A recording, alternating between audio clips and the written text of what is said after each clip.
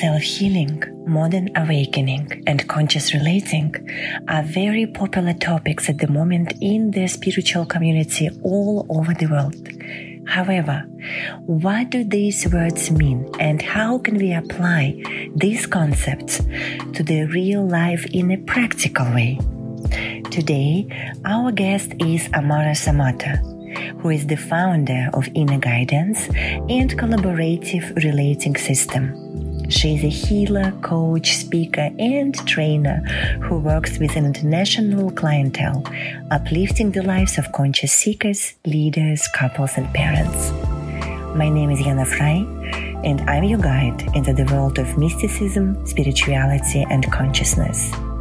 And you're listening to the Timeless Teachings podcast or watching Timeless Teachings YouTube channel, where we have an open and honest conversations with teachers and leaders from all over the world about the various aspects of what is called spirituality and consciousness, and its application in real life for people like you and me. Let's welcome Amara. Amara, it is an honor and a pleasure to have you here with us today. So thank you for joining Timeless Teachings platform. And let's just dive deep in. So my first question for you would be, what is self-healing? So I guess I would say that self-healing is really that willingness to return to wholeness. So often, healing has this connotation that something's off, or something needs to be fixed when, well, on the deepest level, that's sort of ultimately not true. There's an inherent wholeness that's there. And how do we sort of, build pathways back to that, remember that, unlearn the things that got in the way of that? And so it's a process of realigning, reconnecting, facing yourself, meeting yourself, and really tuning in to the truth that's there. And that requires a willingness of the self to take that journey. And you have been doing it for a long time now, and we have known also each other for a very long time.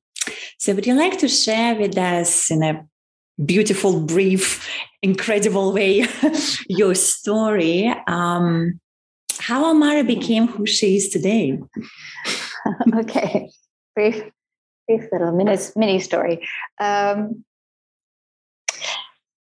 Yes, we all have a natural curiosity, whether we keep that alive or we kind of put it to the side in life.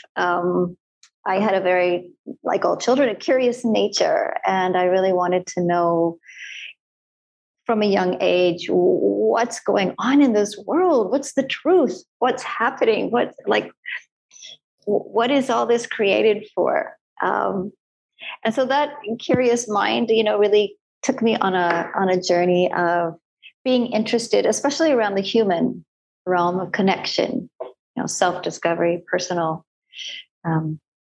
discovery, and personal development. So I was very interested in psychology and spirituality and, the science of being human and the art of being human. And this really led to, I did yoga, practiced yoga and taught yoga in a dedicated way for 12 years, which was really preparation for something else. I wasn't sure what it was, but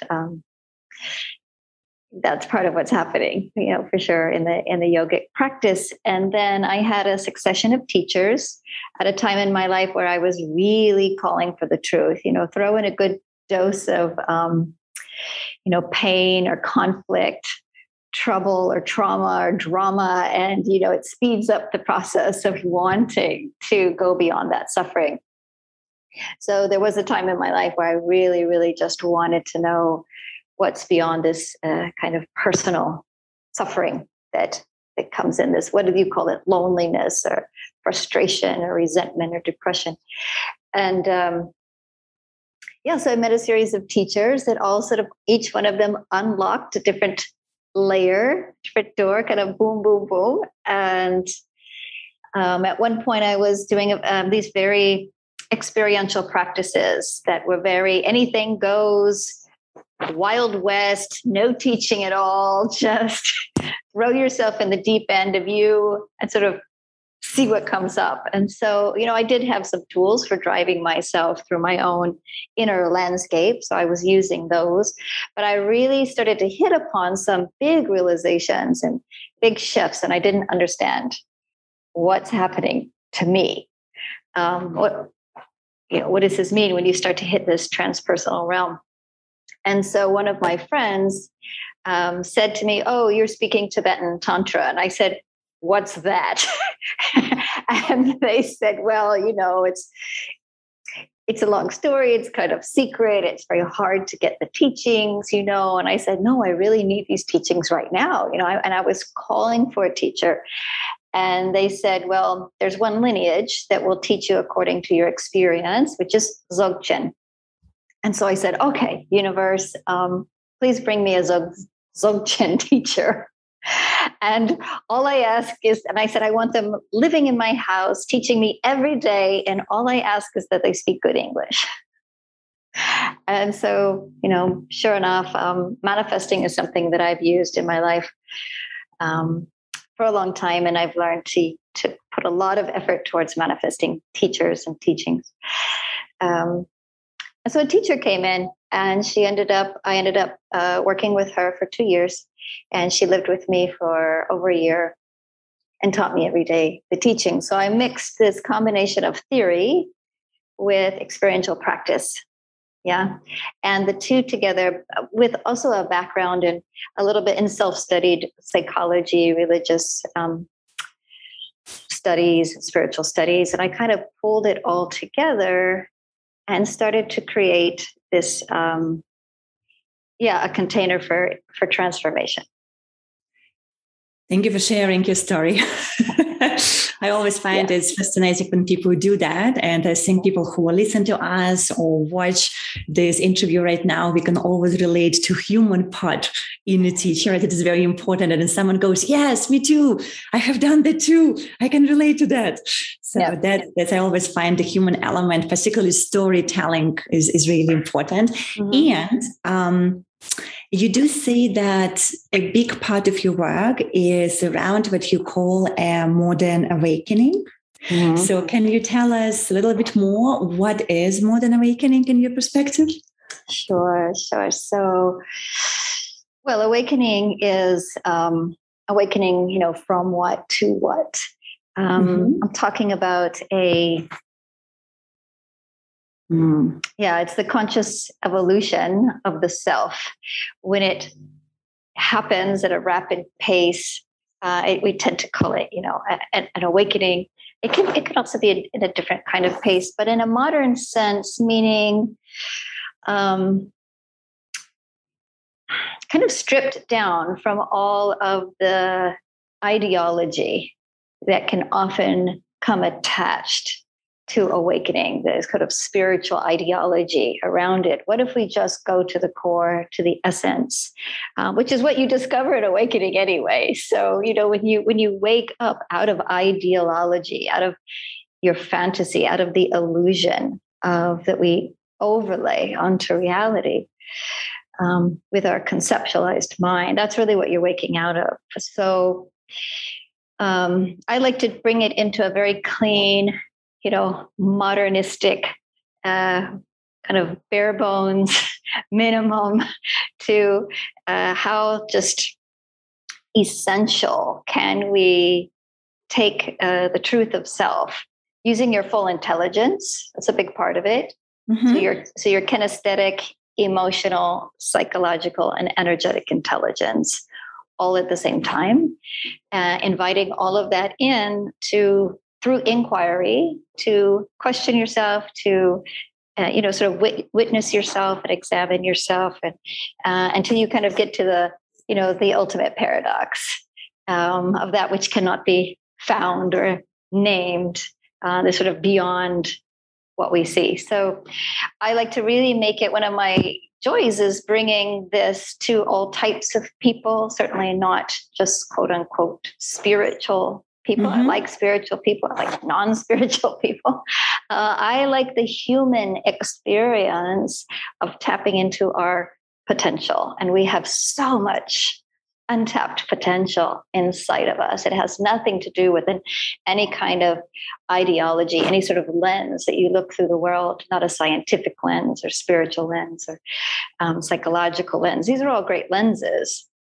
But what I'm interested in is what's even beyond or behind that lens. So that's what I mean by modern.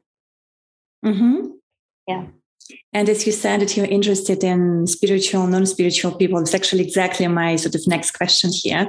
That I find personally when we talk about those subjects, we do use a lot of vocabulary and language that is sort of spiritual, just the way how we refer to things, because we know what we talk about. And so for spiritual people, it's fine. They sort of understand to some extent, maybe not everything, but most of the part. And those who might not be very familiar with this, they might not even understand what we are talking about here with the words that we use. So let's help. Let's help in that sense, that make it understandable for those who don't consider themselves to be spiritual. And so a person who lives life like most of us do, have families, jobs, everyday routine, right? And might not even do any particular practices. And so here they are listening to us. And so what is coming up for them? As I'm listening to you, what comes up for me is it's all about full potential. That's pretty much human potential, regardless of religion and science and practices and all of that. So it's just, how can you unlock your full potential? Would that be something that in other language, how we can explain it? Yes, I like to say human optimization, but even that word... Perfect, great word.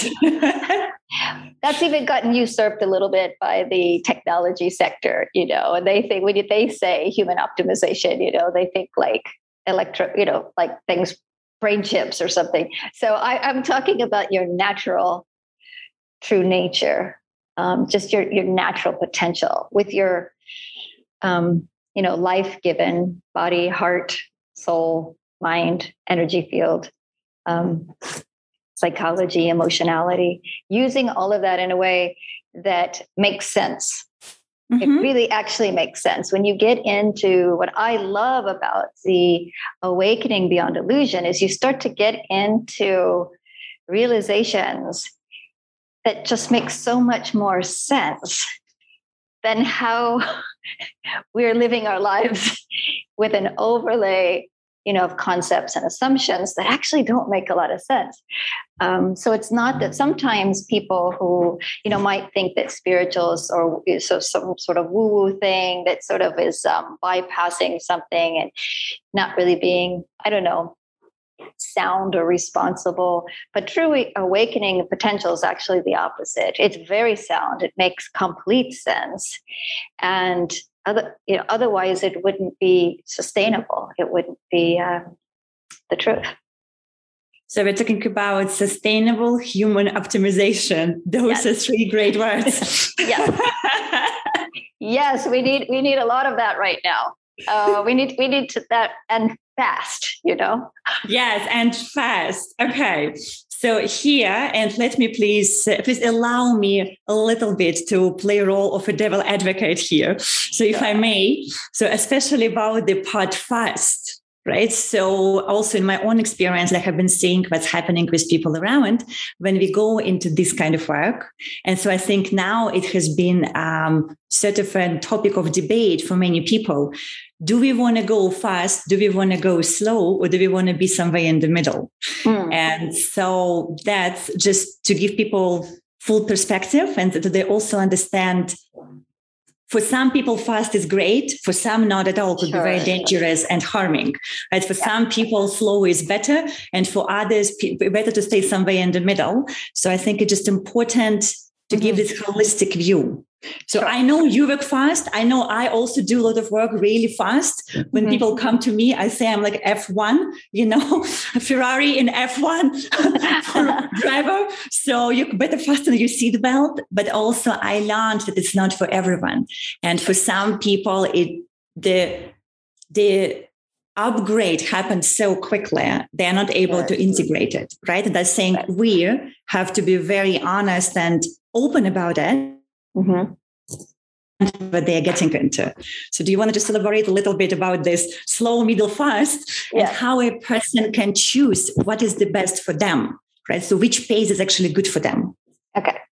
So yes, you are bringing light, and thank you to a classic teaching of what's called, step by step, skipping the grades or Southerners. It's for some people, the scenic route is the way, to move into realization, greater and greater, as, in a very kind of like graceful way. Other people kind of learn a few steps back and then leaping forward and back and forward.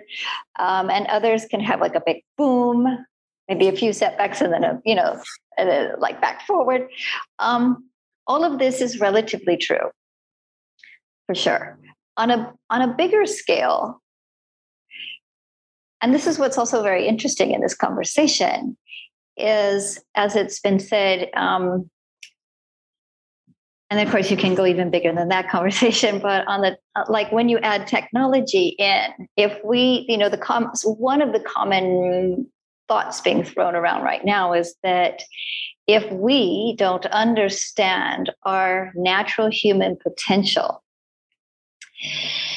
while we're creating technology, that's optimizing us, that's not going to add up to a good thing. It's creating from a place of, we'll call it ignorance or not yet realized, something that's very quickly taking over the world is going to have very, from a human point of view, definitely not a positive experience for most people.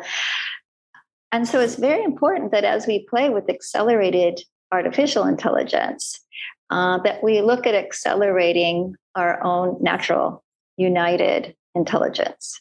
So I think that it's become a little bit of a luxury to get to hang out in your chosen category. I think that we're being amped up to wake up, grow up, and really show up in a way that's maybe a little out of our comfort zone. So that's why I would say, and quickly, maybe more so than maybe at some other times in human history, maybe. I absolutely. I'm just looking here from the perspective of people who are coming, right, for the practices. And I just, for all our also listeners and the audience who is watching, it's an important, I find personally, it's an important moment to be aware of yourself. And I know that Amara, because I know her personally, she has integration tools. And again, so here we have just honest conversations with pretty much friends during those interviews. And some of them maybe not that much friends because I don't know them that well. It's just I know you and I know that you have tools. And at the same time, I'm just keeping this widened perspective here during this particular conversation for the sake of our audience. So guys and girls, those who are listening to us, just be very careful when you come to a teacher and make sure that this person has integration tools after the process when they say that their process is fast, right? Because otherwise you're going to land on your face.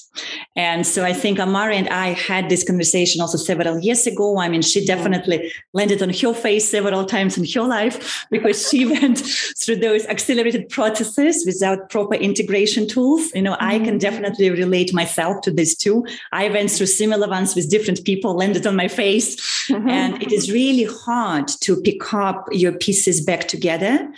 And I think also a big part of your teaching, from what I know about you, is about doing it graceful, right? And I think also when you guide, you always say, let's make it graceful. So at the same time, So now people listening to us and we say, yes, let's wake up fast. And then they go somewhere, maybe not to you, not to me, to someone else. And I'm not saying we are having all the answers by any means. Like I'm not promoting it this way, but just let's use common sense, And so just when you guys go around and just make sure you have this holistic view also on the guide and the teacher. So especially with the fast modalities, right? Yeah, it's not going to do anybody any good if we're, rushing, out of fear or desperation or something, against the clock. Although a little pressure, I think is good for kind of getting your attention. But we want to be at a, and the truth is, awakening can be instant.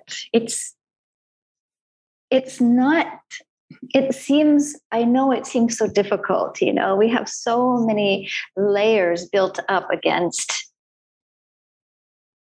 true presence and true seeing. And we've become so used to them. And we have so many stories embedded as to why it's challenging, but this and but this and but that, and what about this and what about that? And the what if I ask is, what if fear wins in your life? What's going to happen then? So all those thoughts are often driven by fear.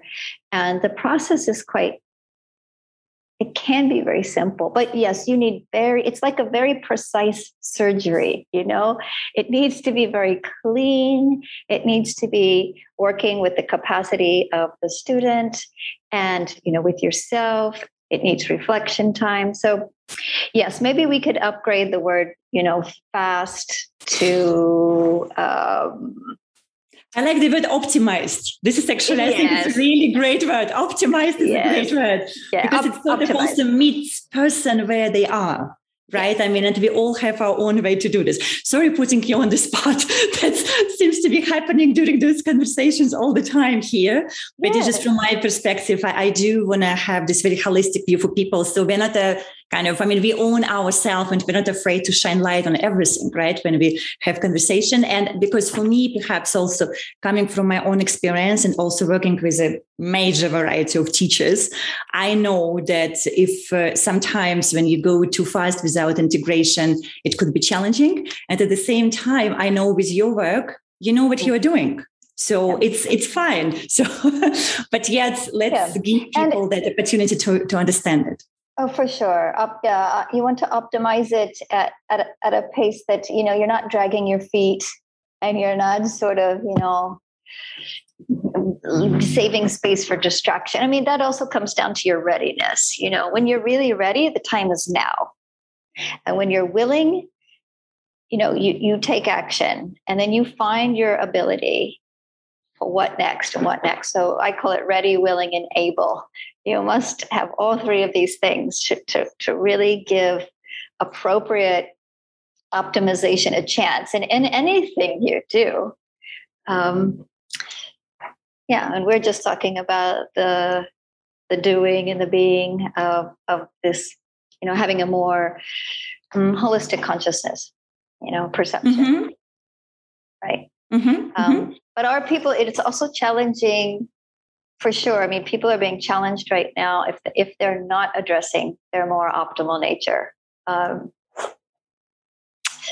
This is happening. So we're kind of getting hit with, a rock and a stick, from both sides. That sort of, it's challenging if you do it. It's challenging if you don't do it. So, I say best just, get on with really what's living an integral life as much as you can. And bringing as much awareness to the life experience so that it has that, if you're interested in a harmonious, happy, fulfilling, joyful, integrated, integral life, that's what we're talking about. I love that. Yes, exactly. And I know you're also really big about building community. I know it has been a big part of your work and you're really focused and conscious about that. And of course, as a part of the community, then there's another aspect to your work, which you call, is it conscious relating or collaborative relating? Yes. Right? Collaborative relating. Yeah. Which is very much about relationships with people. So do you want to tell us about that? Yeah, I'm really excited. This, of course, was a natural outpouring of helping people face themselves, realize themselves, meet the truth within them. And then the natural thing is to, go share that and interact with others. So I began to work with couples, and I developed a process for integrating and bringing forward truth, building empathy, building trust, in ways that are doable, that are fun, that are easy, that are effective. I like things that are really effective. If they don't work, out of the window. Out. Next. And I've been in this, as you know, in my home and in my space in Bali, I've been in this laboratory field and leading retreats and kind of testing these methods for almost a decade now. So you're like a spiritual scientist. Yes. Yes, exactly. So it's just been such a beautiful experience. And it's so rewarding working with couples and then seeing the culture that develops out of true collaboration. Really where your negotiations and the way that you connect and the way you communicate all add up to a really healthy collaborative togetherness. This is what we love, what we want. So with families and do it with my own team and in business. And I am forming a community in Bali. It's happening right now. Mm-hmm. And these are the first round is predominantly families who love this work and have seen the benefits of it and love what it's bringing out in the family for them and for the children. I work often with people's children as well, with their parents. And so now we're bringing it, really into a community field where we're saying, we have to get collaborative as a community and an integrated community with locals, people with the expats coming in and integrating all aspects and then with the earth. So I'm really excited about really bringing this into reality as like a shared experience with a group of, we don't know yet, but there's a large group of 30, 40, 50 people, 100 people, not as a cult, certainly, but as a culture, a healthy great culture. Definition and difference. Yeah, I've been invited to start a cult many times. No, thank you. I'm not interested. But a culture that is healthy and built on self-responsibility. Let's just expand here a little bit more because I think it's important what you said. And the first time I hear this cult and culture together, I think it's a great way of addressing it. Again, because the way what we do here, we just pretty much highlight everything people would think anyway, but afraid to ask. So we just tell them without them asking, right? So and again, maybe someone is listening and goes, and what is the difference between cult and culture? I'm not sure I understand. So let's make it easy for them. So will you be able to just explain to us a little bit, what do you think cult is and what is culture and what is the difference between the two so that we all understand it? Sure. I'll do my best. So when I'm using those words, when we say the word cult, we are usually identifying the most non-beneficial aspects of culture. When we say culture, we're usually highlighting the most beneficial aspects of culture. When I say culture, I'm talking about the sentiment, the shared understanding of the people involved, right? So every country has its culture, its shared understanding around how things should be, how things should be done. And then they ritualize it, they symbolize it, in their food and in their dress and in their art and in the way they, live their lives. So everything, there's culture everywhere, or sort of lack of culture in some more in some places. So we talk a lot about cultural re-education, and these words can get very slippery depending on the meaning behind it. But I will say a cult is one in which there's a way in which it's easy for things to be taken advantage of, and things are ways of being and acting are not transparent, they're not honest. You'll see a lot of just these bad communication habits, connection habits, guilt tripping, shaming, subtle things not being said that incentivize some sort of consequence if you don't go along, with the culture of the cult, as opposed to a healthy culture, which is based on, and I have 5 or 6 things that I base a healthy culture on. The first one is acknowledgement.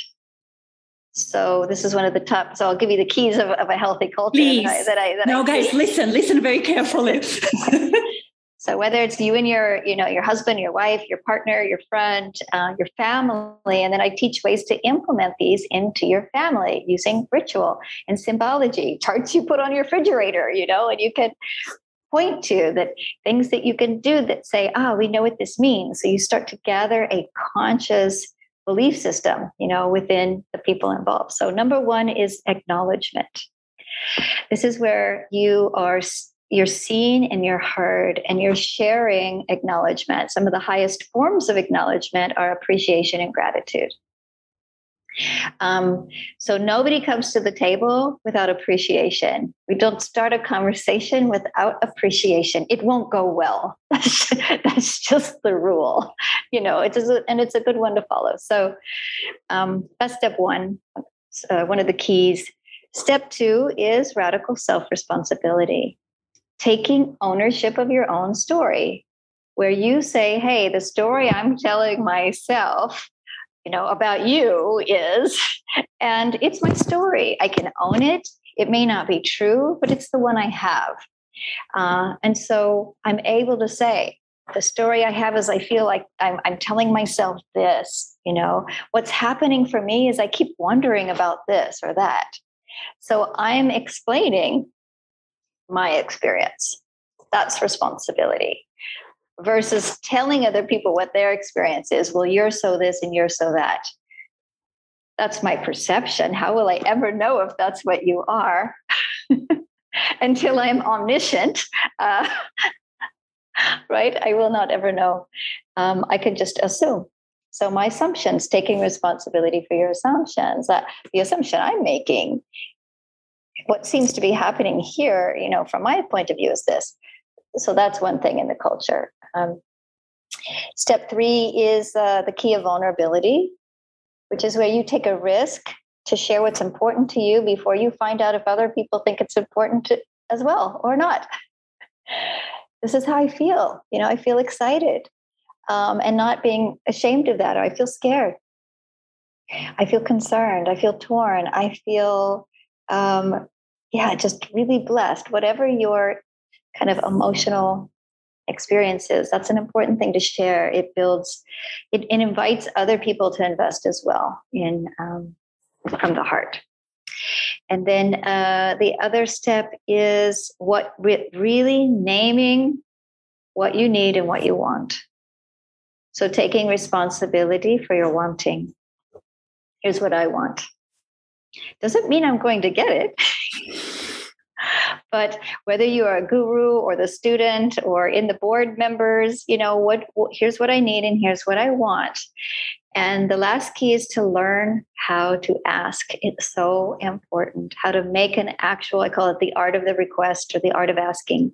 And most people don't ask because they're afraid of the answer. So they manipulate or they imply. I'd really like to have, some time with you. Okay, well, that's great information. What are you asking for? Yes. Right. So would you be willing to, and then you invite the willingness of the other person in, and you really listen. The last key is to really hand over the outcome. And instead of holding on to the outcome you want, Instead, in this culture, the outcome is the one that's best for all involved. And so that takes a collaborative effort, realizing that you're not here to get your way. It may go your way, it may not. You're here to collaborate to build something even more meaningful had you not, had you just done it on your own. And that's where it gets really beautiful. Wow. Let me try to recap it for the benefit of all who are listening to us, okay. Right? Yeah. So we start with appreciation and gratitude. Mm-hmm. Then you mentioned the radical self-responsibility, when we take responsibility for our own story, right? What we are telling ourselves about others and ourselves. Yes. Then it was vulnerability, where we say that when I'm vulnerable and I openly share how I feel and what's happening in the depths of my soul, then it gives permission other people to do the same. Mm-hmm. Then we are talking about being clear about your wants and needs. Again, first of all, in your own mind. Yes. And then the next step would be asking for that. So this ability to ask clearly other person without what you said, expectation that you will 100% receive it. You might, you might not, you might receive a fragment of it. So, but you have asked. Yes. And then as the last step is kind of letting go of the outcome, where it is not just for you to satisfy your own needs and your own wants, but it's creating this for everyone, whoever the parties are, right? Did I get it right? Yes, that's beautiful. Yes. Oh, guys, you might want to write it down or re-listen to this again if you did not catch it yet, because those are great steps. And I think it's what you said, right? It applies to family. It applies to teamwork in the company. And applies to professional, romantic, friendship type of relationship. It applies to all sort of relating among us as humans. So it's a very universal way of dealing with this, which I love about it, Amara.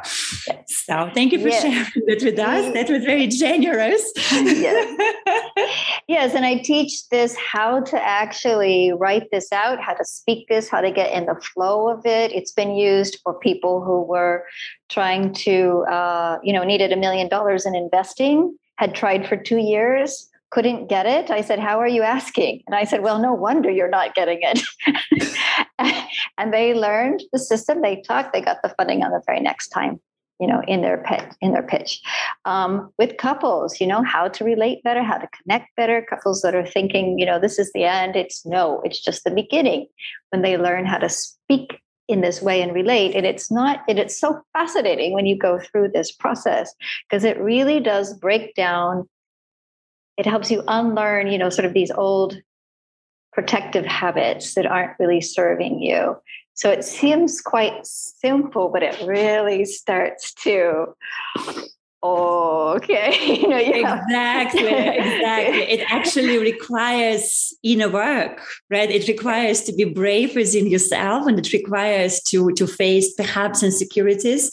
I mean, we all have to some extent, as humans, and own inner dialogue and to work it through. And I guess this is where the work comes when people come to you and work with you. Actually, in order to be able to ask in this, which feels very simple, you have to do a lot of work on yourself. That's right. So that's where the inner guidance work is working on you. And like, sometimes people realize, I don't actually know what I want, what I'm even asking for. So you have to do the work on yourself.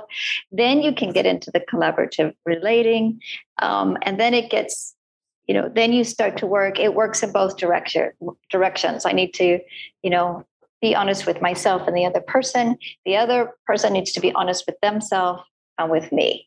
I need to care about myself and the other person. They need to care about themselves and me. So when you get all four of those working together, then you have a holistic, supportive, mutual relationship. Beautiful. And I can definitely relate to this. I mean, for myself, I am in a stage of my life at the moment when I'm learning what I want. So I can relate to this scale that you said when people ask me, so Yana, what is it that you want? Let me reflect on this and I will get back to you. So when you say that there are people who might not even know what they want, I mean, right now I am one of them, and it's really interesting. And so I can totally relate to this.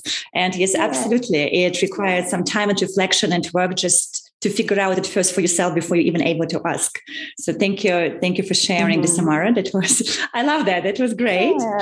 Yeah. And my next question would be for you. Share with us a little bit, why are you doing the work that you do? Like for you, right? So what is in it for Amara? Okay. Well, there's two answers, like in a way to that. So on one side, I don't feel like I do work. Mm-hmm. And to say that I had an awakening is not really true, because there is no I that wakes up. The I of self identity really falls away, and then awakeness is just there. A view beyond the overlay of ego is just presence, very natural. So I no longer hold in the way I did before a sense of me that's doing work.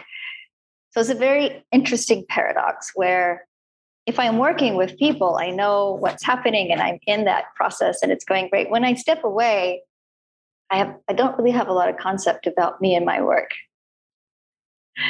There's not a lot. Whatever is in presence is there. Mm-hmm. So that's just an interesting part of being me. But besides that, putting that aside, within that, there is a human aspect, right? That is having a human experience. And for me, I watched my family growing up as a child really struggle with communication and struggle with connection at times in a way that was really traumatic. And I thought, surely we can do better than this. There has to be a better way. And same with living life. I just thought, there's some sort of magic we're not connecting with. It seems like we could be doing a lot better. We could be having so much more fun on this planet. What are we doing? Walking around with our frowns and our frappuccino, keeping to ourselves, not looking at each other. And this is bizarre. So for me, it's like, I'm curious what's possible. How open, how alive, how inspired, peaceful, graceful, joyful, blissful can we be? Are we allowed to be that? Is it okay to be like that?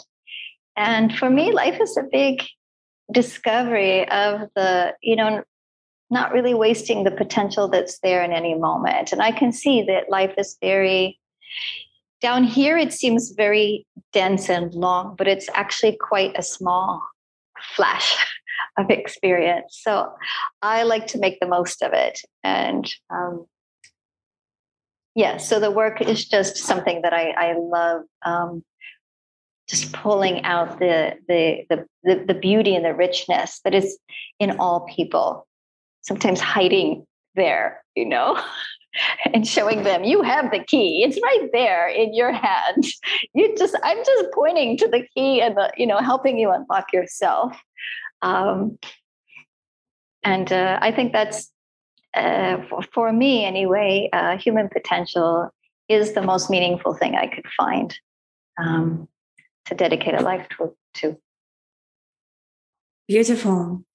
And just to unfold a bit further with that particular question, also on everything we discussed with you, building community and building the programs and the work that you are doing, in your heart of hearts, in the world where everything is possible and there are no limitations, what is your vision for the work that you do and how it involves other people in that?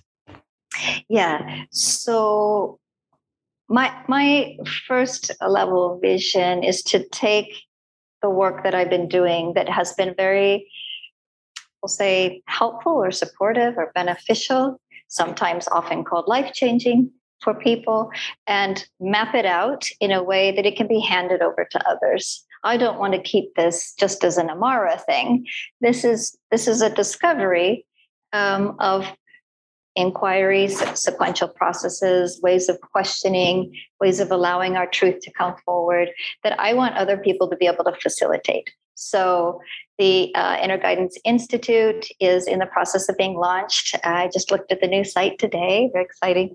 And coaching, facilitating, certification is something that's coming forward to help people, one, to really know how to do it for themselves, two, how to hold space for others in their family, their children, their community, and three, if you are a space holder, if you are somebody who's a therapist or a coach or a counselor, these are tools, even a nurse, these are things that you can bring in when you are holding space for another human being around well-being. Tools that can really help cut out the confusion and accelerate the understanding. So this is something we have been building a process that I really want to share that as far and wide as I can. So I'll start there. That's what's on my plate right now. That's a lot. Yeah. And that's a lot. Yeah. And that also brings us, I think, to the end of our interview today. So I have just a final question for you. Okay. What was your favorite playful activity as a child? Oh, favorite playful activity.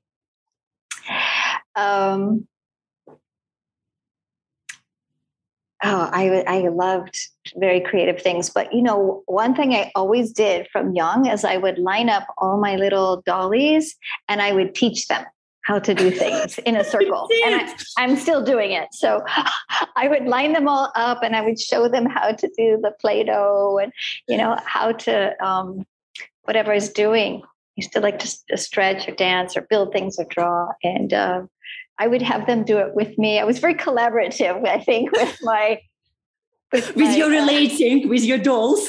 With my relating with my dolls. And I was the only girl with my mom and my dad, my two brothers. And my brothers were often out with my father. So me and my mom and my dolls would sort of do a lot of childhood play and spending time in nature. So I was very comfortable being alone. Taking walks. I grew up in the country, so in the woods and down by the river, and looking for 4-leaf clovers and finding caves. I still like discovery on my own as well. Both the autonomy, and the collective collaboration. Both. Yeah. Thank you for sharing that. Mara, it's amazing for me every time. I do like to ask questions around childhood to the guests here. And it amazes me, always that we are born into our life's work as children. Mm-hmm. And it just takes us a certain number of years, and it depends for each human being how long, to catch up in our mind with the fact that this is what we are meant to do. And the biggest joke of all is we eventually end up doing anyway what we were doing when we were 5 or 6. It's so true. I totally agree. I often fashion. Right. Ask people, what did you love when people are lost and they're saying, oh, I don't know what to do. I don't know where to go, where to turn. They're having like a real, difficult time in their life or existential crisis. They'll say, what did you love when you were young? And just go back to it. You never, you put it aside, but you never stop loving it. Yeah, exactly. Exactly. Especially for the first 7 years of your life, when we don't have that much concepts yet about ourselves and others and the world. So, ladies and gentlemen who have been listening to this amazing conversation with Amara today, there's a lot of content, and you might want to re-listen and re-watch it again to just kind of really give yourself some time to process and integrate everything what have been shared.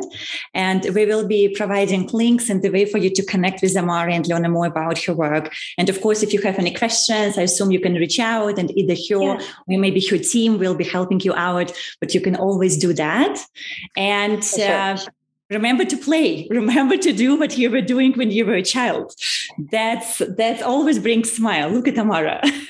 It always brings smile to our faces. Yeah. So thank you for joining us today. Thank you, Yana. Thank you for this opportunity. Really appreciate it. Wow. Thank you, Amara. Timeless Teachings podcast and YouTube channel is the platform for raw and unfiltered conversations about spirituality, mysticism, and consciousness. We invite guests from all over the world to show you the variety of opinions, schools, and pathways that give the promise of illumination or what is called liberation. And it is up to you to decide which path resonates with you the most at this moment of your life. Only you know what is right for you. Did you enjoy the interview? Feel free to share this episode with friends, subscribe to the podcast and YouTube channel, and follow us on social media. Stay wild and be humble. До встречи!